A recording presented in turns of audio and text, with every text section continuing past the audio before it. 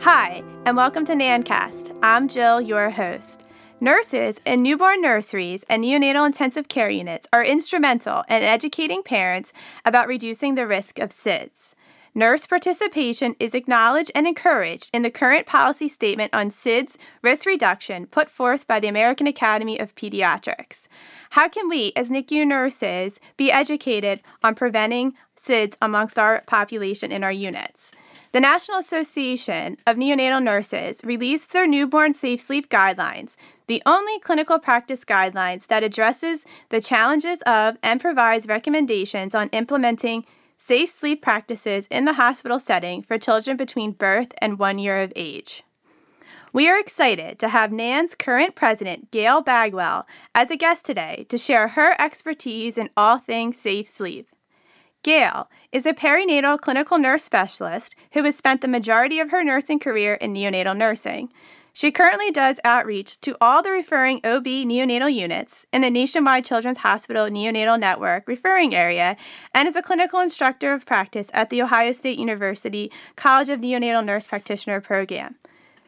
Gail began her hospital's Safe Sleep Committee in 2012 and been actively involved in the many transitions the committee has experienced in the past 9 years, as well as been active in the local and state level in Ohio in the past in regards to safe sleep initiatives. She has been an active NAN member for over 30 years, participating in task force, writing and editing publications, with the most recent being the 2019 NAN Safe Sleep Guidelines. She served 4 years on the board of directors before becoming the president-elect in 2019 and is currently the president of NAN. Let's get right into it. Hi, Gail. Thank you so much for joining us today. A major part of our role as NICU nurses is parent education, and we are very instrumental in educating the parents about safe sleep practices. But in order to effectively provide this information to families, we need to understand the whys. Can you tell us more about SIDS and the new term we're hearing, sudden unexplained infant death? Yeah, I'd love to, Jill, and thank you for having me. So, SIDS has always been sort of an umbrella term that was used in the past for any time a baby died unexpectedly at home in that first year of life. Many times people just said, well, it's a SIDS death. And what we have found is that SIDS is actually very rare. SIDS is a diagnosis of exclusion. So when a thorough medical review of the medical history has occurred, a postmortem exam has occurred, as well as a death scene investigation. So most county coroners are now going in and, having somebody go in and looking at where the baby died. So after all that is done and they find no cause of death, then it's usually classified as a SIDS death. So the newer term, sudden unexpected infant deaths, is a term that is used to describe all deaths of infants that are in the first year of life. And SIDS is one of many of those. So the big one that seemed to actually have the largest amount of babies actually dying from is something called accidental suffocation and strangulation. And that's what actually happens to most of our babies. And in the past, they were all termed to be SIDS deaths. SIDS means that I can't prevent it. We're not really sure what causes SIDS deaths. There are some hypotheses out there. But most deaths now are occurring under the SUIDS is the accidental strangulation and suffocation, where babies are actually getting wedged between the parent and another piece of furniture, or between two parents, hopefully not between bed rails anymore because of the Consumer Protection Safety Commission's regulations, making sure that babies can't get their heads between bed rails. But there's still people who use grandma's cradle, and it can still occur. So it's multiple things that make up a SUIDS, and SIDS is just one of those specific deaths. And then there's always going to be those cases also where we don't know what caused it, and then they'll just term it as an uncaused death. And then last, that's getting more recognition is our sudden unexpected postnatal collapses that we're seeing in the hospitals and our OB units. And as a NICU nurse, you might be called to an OB unit where a mother was doing skin to skin with her baby. And all of a sudden there's a code because the baby got wedged between the mom and the baby, or fell out of the bed because the mom fell asleep. So they all fall under that SUIDS umbrella term now. That's really interesting because I always thought that SIDS and sudden unexplained infant death were one and the same, and they were terms that could be used interchangeable. So, thank you for bringing those differences to light, and it would be very helpful as a NICU nurse when explaining this to parents and families. Yeah, and I think it's really important that we understand the difference between a SUID and a SIDS death, because SIDS deaths, we don't know what causes them. And since we don't truly know what causes them, they can't be preventable. But other types of SUIDs, and remember, SIDS is a type of SUID, are preventable, especially your accidental strangulation and suffocation deaths where the mom took the baby to the bed and the baby died in bed, or they were on the couch. And the baby got wedged between the parent and the couch sofa, the backside of the sofa. So it's really important that we all understand the differences, what's preventable, what's not preventable, and making sure our parents understand that in order to prevent those accidental suffocation and strangulations, we need to practice safe sleep. And that makes sense because we, as the nurses, we always try to teach these parents things, right? Discharge begins at admission, right? So we try to tell the parents, little tips as they go through their NICU journey. Yes, I have your baby on their belly here, but at home you won't be doing this. Yes, we can prop your baby up on a boppy for a little bit because we're watching them, but you wouldn't want to do this at home. So these are all the things that we can explain to the parents because we're given this knowledge from you about preventable unexplained infant death. So the SUIDs that you talked about. Right. And it's really important, as you said, that you, as a NICU nurse, you discuss with the parents what we do in the NICU is not always a safe thing to do at home. And one of the big ones is skin-to-skin care. And I know in our small baby unit with the little mini 24-weekers that they will have moms doing skin-to-skin for hours at a time, and that they let them fall asleep with them, which is perfect because that baby needs that care. But as that baby gets older and closer to discharge, we have to stop that habit because they're not going to have a monitor and somebody watching them at home, and it becomes dangerous. Yeah, and like you said, that's something that needs to start. We're doing this now. We're allowing this to happen, but down the road when we get closer to home, that unfortunately we can't let you snuggle this long and have your baby fall asleep. But we need to set those ground rules for them, ahead of time, so they're not being thrown with this information, and especially preemie moms, because I feel when they're in the postpartum units, a lot of the nurses do some education with the parents, but their baby's not going home with them within the next couple of days. It could be months. Correct. So all of that information that they're telling the parents about safe sleep, they're going to forget that by the time it's ready for their baby to be graduated from the NICU and to go home. So I think we do a little bit of a disservice trying to tell these parents in the postpartum period, right after delivery, all this education, and expect them to remember that when they're stressed out because their poor baby is in the NICU. How are they going to comprehend that and remember that too? Correct. And when we all know that when you're stressed, that you hear less than 10% of what is being told to you. We're spending a lot of time educating these parents and families on these deaths, but how common are it? How common is it? So how often do we see these kind of deaths? Well, it's a little bit of a tricky question because studies in the past all looked at SIDS deaths. And after the AAP started their Back to Sleep program in the early 90s, our causes of death dropped dramatically. But now that we're looking more at SUIDs, it gets a little bit more complicated. But in 2017, according to the CDC, there was about 1,400 infants that died of SIDS in the United States, and an additional 3,600 that actually died from a SUID, which is more of your accidental strangulation and suffocation. So we know that the majority of these deaths in the first year of life is more regarding sleep positioning, sleep location, and not an unexplained cause. So that really makes it all that more important for us to be able to educate parents on ways that they can prevent causes of SIDS. Yeah. And infant mortality, your SID type deaths are one of the leading causes in that first year of life. So, in that newborn period, it's more prematurity. But for kids that are between the newborn period and 1 year of age, it is going to be more your SIDS type deaths. And the other thing that's important to remember is the disparity between Caucasian deaths, infants dying from this, and our Black and brown babies dying from this. It's much more increased. The Black infants have like twice to 2.5 times the increased incidence of dying from SIDS and SUIDs. We're just going to use them interchangeably during this talk. And for our babies that are like of Native American, it's up to 3 to 3.5 times higher.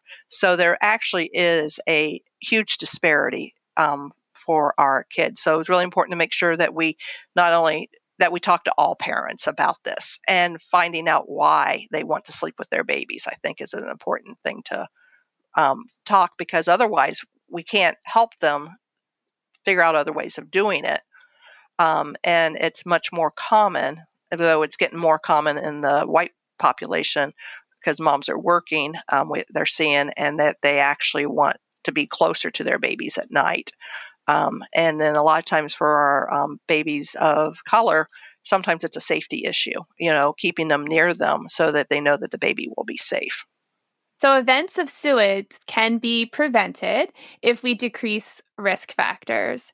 So the American Academy of Pediatrics has developed safe sleep recommendations. Could you discuss some of the recommendations that they're making for preventative measures?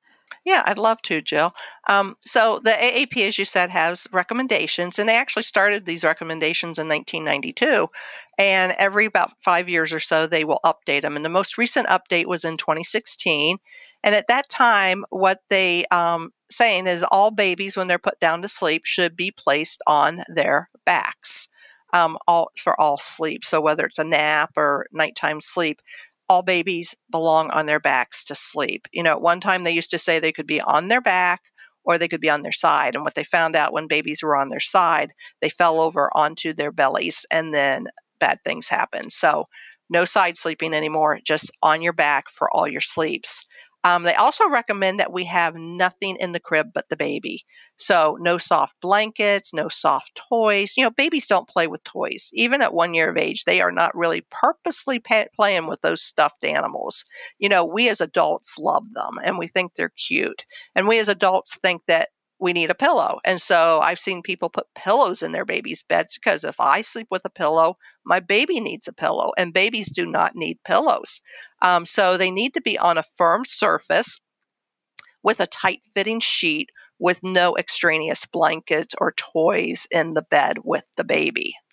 The big thing is, because babies are being put on their back to sleep, is that we need to make sure we have supervised tummy time with our babies. So that is when you're awake and the baby is awake, you put them on their tummies, and you get down on the floor and you play with them. That helps them develop those neck and shoulder muscles that they need in order to crawl. AAPE also recommends not to bed share or to co-sleep, and that includes co-sleeping of twins and triplets, that they each should have their own separate sleep surface. And that we should not be bed sharing with parents, other adults, or even making sure animals stay out of the bed.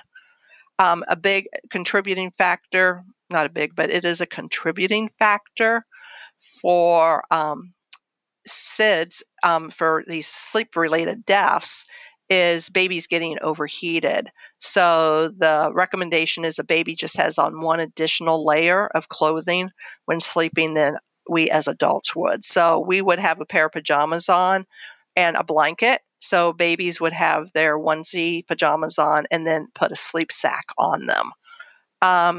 Things like mom not smoking in the house or during pregnancy have been shown to make an effect. A positive thing that moms can do is to breastfeed their babies, because there's a correlation with the fact that if a mom is breastfeeding, there's a decreased chance that baby will die of a sleep-related death. There are no home monitoring devices or commercial devices out there, even though they have great commercials and great salespeople that tell you this will prevent it. There is no proof that any commercial device out there will actually reduce or eliminate the risk of sleep-related deaths. So I always tell parents, don't waste your money on buying those things that would alarm if the baby's not breathing, or that home monitor that would alarm if the baby's not breathing. They also recommend that we should be keeping our babies in the same room with us, at least for the first 6 months to 1 year of life.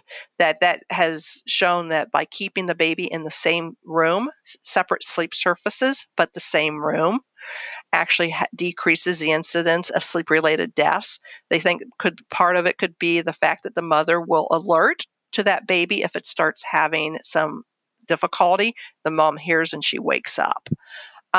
Pacifier at sleep time. So I know with breastfeeding, a lot of times people don't want to offer a pacifier initially. So waiting for breastfed babies to establish breastfeeding before doing this.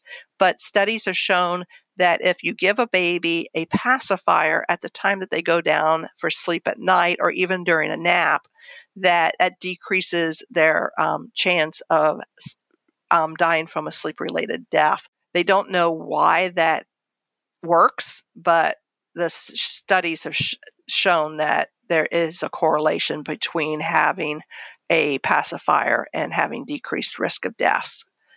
For us NICU nurses, their recommendation of the AAP is at around 32 weeks gestation, we should start transitioning our babies from developmental care type sleep positioning to a safe sleep environment so that they are well adjusted by the time that they go home. Now, that is for medically stable babies, and we know that not all 32-weekers are medically stable. And we also is concerned about development. Do we take away developmental tools when they still need them for safe sleep? So it's something that people are looking at and trying to figure out when is that exact moment where we should start transitioning. And I think it's going to vary for every baby and how they're doing, both medically and developmentally. Again, things like not drinking and using alcohol during pregnancy or after pregnancy, making sure that the mom got good prenatal care, and the baby stays up to date with immunizations, as well as us healthcare professionals. This is a huge one that the AAP talks about, is we need to be well aware of this topic and do lots of education and educate the parents over and over again, because we know that it takes multiple times of hearing something before we actually might have a change in habits.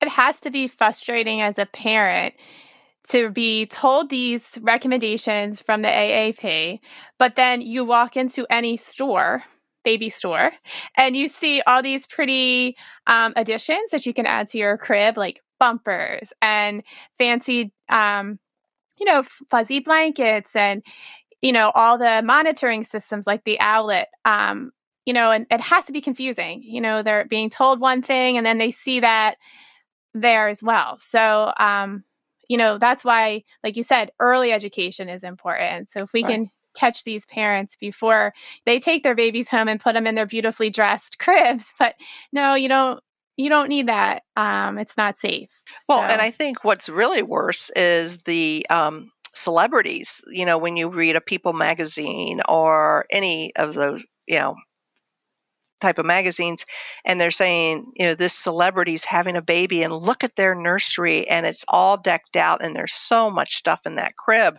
And you're like, oh, no, no, no, no, no. So there are national organizations that their focus is on preventing sleep-related deaths in newborns that really have started taking on corporations. I shouldn't say taking on, but working with them. And Target was one of the actual first. Are we allowed to mention name brands? Yes. Who doesn't love Target? Maybe they'll give us a kickback now. Yeah. But Target was one of the first places that started taking all that stuff out of the cribs and on display. And I love that. When I worked on the Franklin County, Ohio, Columbus Health Department Safe Sleep Task Force years ago, back almost 20 years ago, and we tried to convince the baby stores in Columbus, please don't do this. You're contributing to an issue. And they're like, nope, we have to do what corporate tells us, which is true. But then, working with the national companies, working with these, big box stores, Target was one of the first ones that stepped up and said, we're going to start doing this. And others have slowly started doing it. But you're right. You can still go into other big box baby stores and find all kinds of stuff. And they truly don't care. They look at you and they go, well, we're doing what corporate tells us to do. And corporate's telling them what sells, Mm-hmm. And it's all a bottom line. But, and people is like, well, okay, I won't put a bumper pad in that is quilted, but I don't want my baby to get their arm or leg stuck between the rails because they could hurt themselves. Well, actually, they're not good. So they're going to put up like a mesh bumper. Well, the problem with the mesh bumpers is the babies can still get tangled up in it. And babies have gotten tangled up in them, causing a risk for death. And so no type of bumper pad is safe. And in reality, no baby has ever died from having their arm or leg stuck between the rails of a crib. It hasn't happened. And their bones don't break that easily. What are they going to do? They're going to cry. And mommy or daddy has to get up and reposition them. Exactly. And I also want to touch on the premature baby transition to safe sleep, because I think that's a very controversial topic and a lot of NICUs. And you said what is considered medically stable.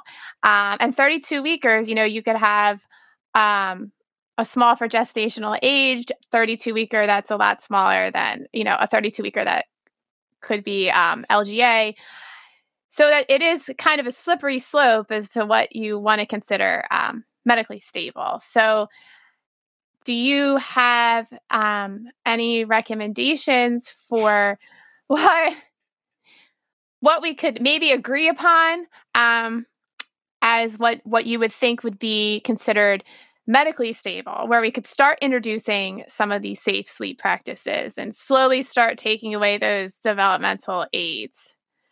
So the AAP has tried to deal with this subject, Jill, and they're medical experts are having trouble determining what is medically stable, and so I think their paper was just published in the last year or two, and I can't remember the exact date, but actually Jay Goldsmith, I think it was Jay Goldsmith, spoke at our conference virtually last year, and he touched on this a little bit. And hopefully that recording will still at some point be available in our NAN store for people to listen to. But, we're looking at things like oxygen. Are they on oxygen or not on oxygen? Obviously, if you're intubated or on CPAP, you're not medically stable. Some babies that are on nasal cannulas, low flow, they're pretty much, and they're getting ready to go home. If they're going home with that nasal cannula, then they really are more or less medically stable. I think what I've learned from our OTPT people at Nationwide Children's, where I work, and they're very active with our Safe Sleep Committee, is the developmental care aspect of it. That majority of 32-weekers are not even a LGA, even an SGA 32-week, like one that might be a growth retarded, but a little bit more mature, are not developmentally ready to lay flat on their back with no boundaries around them. So what you have to look at is what can we start removing away from our developmental tools? Because many times you're going to have like a Freddie the Frog to help with keeping the head center or positioning them using Freddie the Frog. Though Freddie should never be on the chest wall because Freddie's almost a pound. And I can't tell you how many times I've seen Freddie on a chest wall in my life, propping a pacifier in place. And as I tell them, that's equivalent to my 60-pound dog laying on my chest wall. at nighttime, right? It's like, Oh. okay, this is really cute for about 60 seconds. And then it's like, I can't breathe, off you go. So, yeah, so taking away your developmental tools one piece at a time, and how do they tolerate that? The bendy bumpers or the little snuggle ups, maybe just unwrapping them and having the snuggle up in there, but not tightly in there, and they get used to that. And then, we can start, weaning them out of the things, but it should be done slowly. And if you have occupational therapists and developmental people in your unit, it's great to partner with them to help you determine when is that baby going to be developmentally stable. I know that our head of OTPT is working on some research looking at that, developing like a rubric to help determine by looking at certain aspects, is this baby developmentally ready? And it's not only developmentally, but she takes into the respiratory support also that baby might be getting.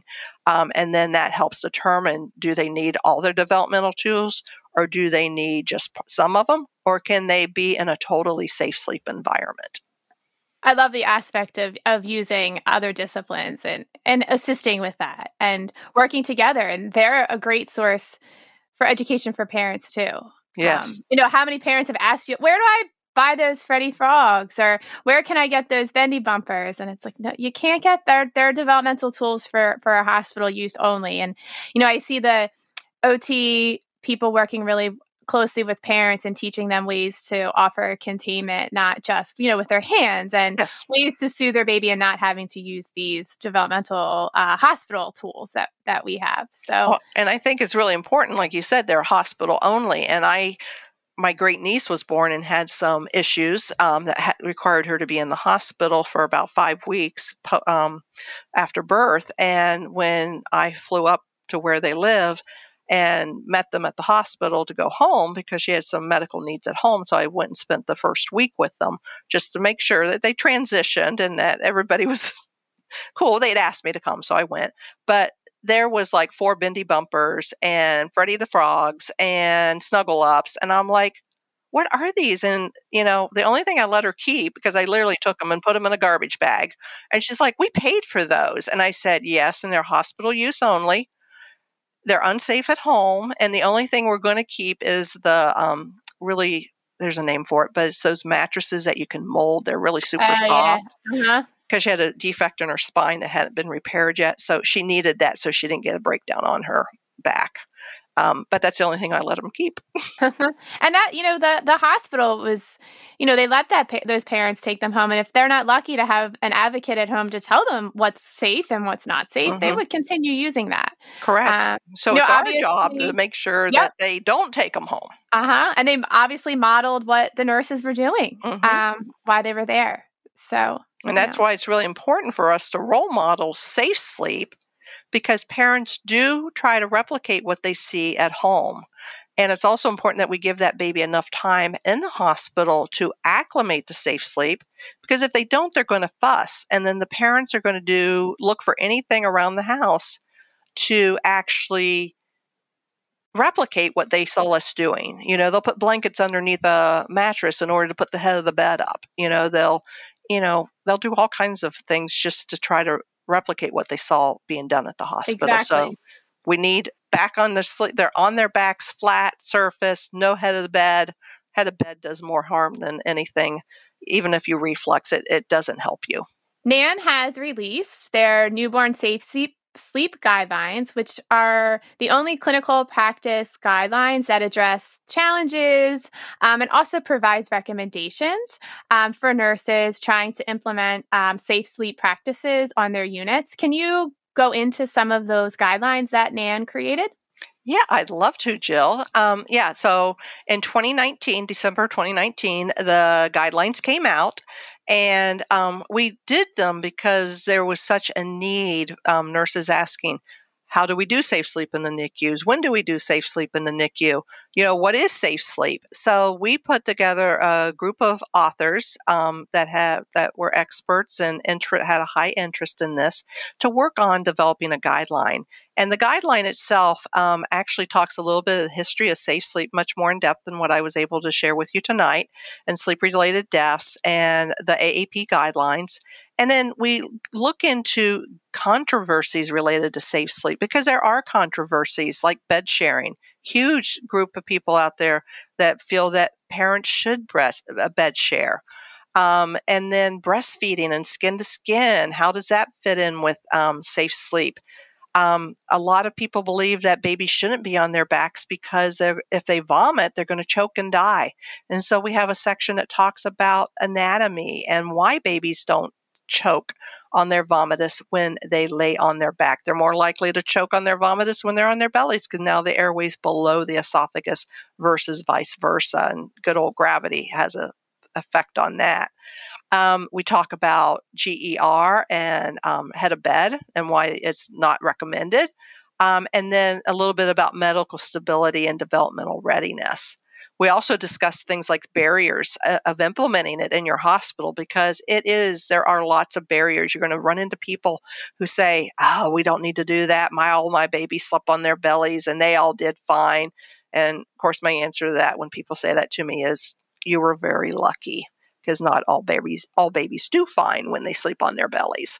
So we talk about nursing healthcare, how to deal with those messaging and advice, and how to do clinical practice. How to work with parents. We admit that there's no clear guidelines of how to implement it in the hospital at this point, but looking at, people are looking at the when, the whys, and how's the best time to do it. And then we actually give some recommendations for the newborn nursery, the special care nursery, the level 3 and 4 intensive care nurseries, because they're all going to be a little bit different, the recommendations of how to do it. The bottom line, though, is lots of education, as you've said before in this podcast, with the parents, so that they understand what is being done.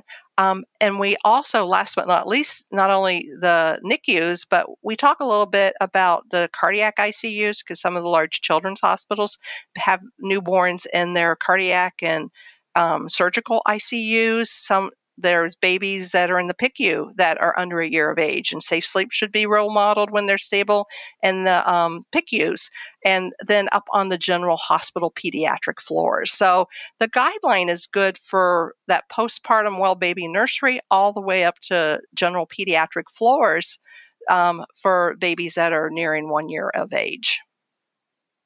That's a great range, because oftentimes NICU nurses that are in children's hospital find themselves being floated to a PICU or a pediatric med-surg floor, and they're seeing these babies not following safe sleep guidelines. Mm-hmm. And, how much more confusing is that to a parent? They hear in the NICU this, and then in the PICU, even if they were transferred from a NICU to a PICU because maybe they're older and they need a higher level of care or whatever, they were treated one way in the NICU, and then we're doing something differently in the PICU. So that's a big help that NAN includes that in their guidelines. Yes. So, because our goal is to get babies through that first year of life or more, because, they're the future of our country, our world is our babies. And we really do make a big imprint on them. I think what's important is that people can buy the NAN guideline in the NAN bookstore at www.nan.org, and then you go to the bookstore.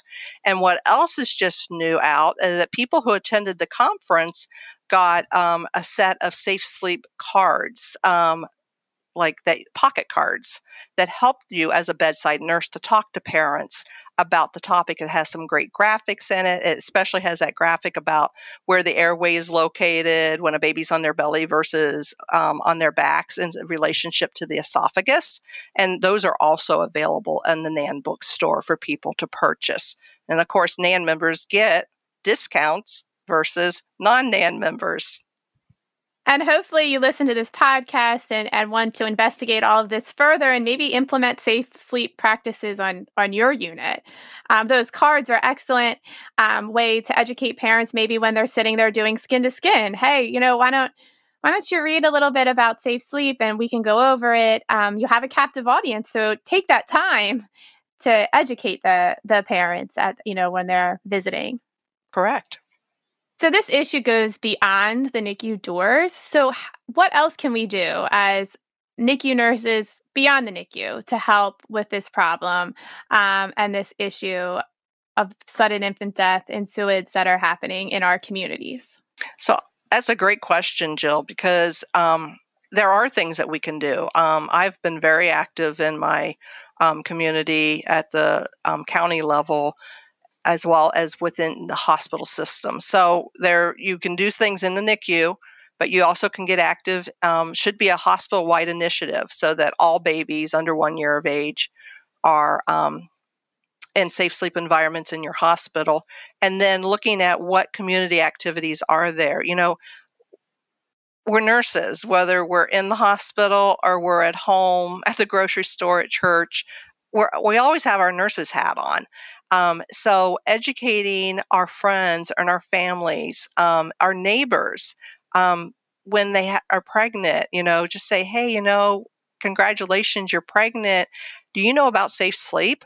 Do you know, buying for baby gifts, sleep sacks, when people get a bunch of toys, I love telling parents, go find like one of those fishing type nets, colorful fishing nets, and go into the corner of the room and pin it up on the wall and then stick all the stuffed toys up in there. That's where the toys belong until the child is old enough that they want and can have a stuffed bear or dolphin or whatever their favorite stuffed toy is in bed with them after 1 year of age. But, it's really out there advocating for infants because the United States has one of the worst infant mortality rates when you look at other developed countries. And we need to do something about it. I know in Ohio at one point, we were looking at several kindergarten classes per year of babies dying. And I think when you start looking at, you go, well, those numbers don't seem that high. But when you start breaking it down to, well, that's 3 kindergarten classes a year that died. That's a lot. That is like, whoa, that's a lot of babies that just died, because the average kindergarten kid, is about 20, 25 kids. So you're looking at like around 75 kids in a state at one time can die, and who could those children have been? What good could what could have they done to make this world a better place? It's all lost potential. So we want our babies to grow up, and as I tell people, I said, I want them to grow up so they can take over my job when I'm ready to retire. And then maybe we'll have that answer of what we can do with medically stable babies in the NICU at 32 weeks by then. And maybe by then they'll figure out the answer of how to do this. Transition those babies. Yeah. So this goes beyond just inside the NICU doors. It's inside your hospital. If your hospital doesn't have a safe sleep committee, start one. That's what I did. People came up to me and go, we got babies dying. It was a countywide conference, and they came up to me from my work and they said, why aren't we doing something at Children's? I said, okay, I'll do it. So I started the Safe Sleep Committee, and then it slowly evolved into this huge thing that it is now, but it started out grassroots with several nurses. And then we found a physician champion, and it just slowly grew to the point where the upper beings at Children's said, okay, we need to take this on because it is it's a leading cause of infant mortality for those babies greater than 1 month to 1 year of age in Franklin County, Ohio, at the time that it went to this huge hospital-wide program in 2015. Wow. So that shows you the power of nurses and how much advocacy and effect that we have on patients, families, and the community. Yeah.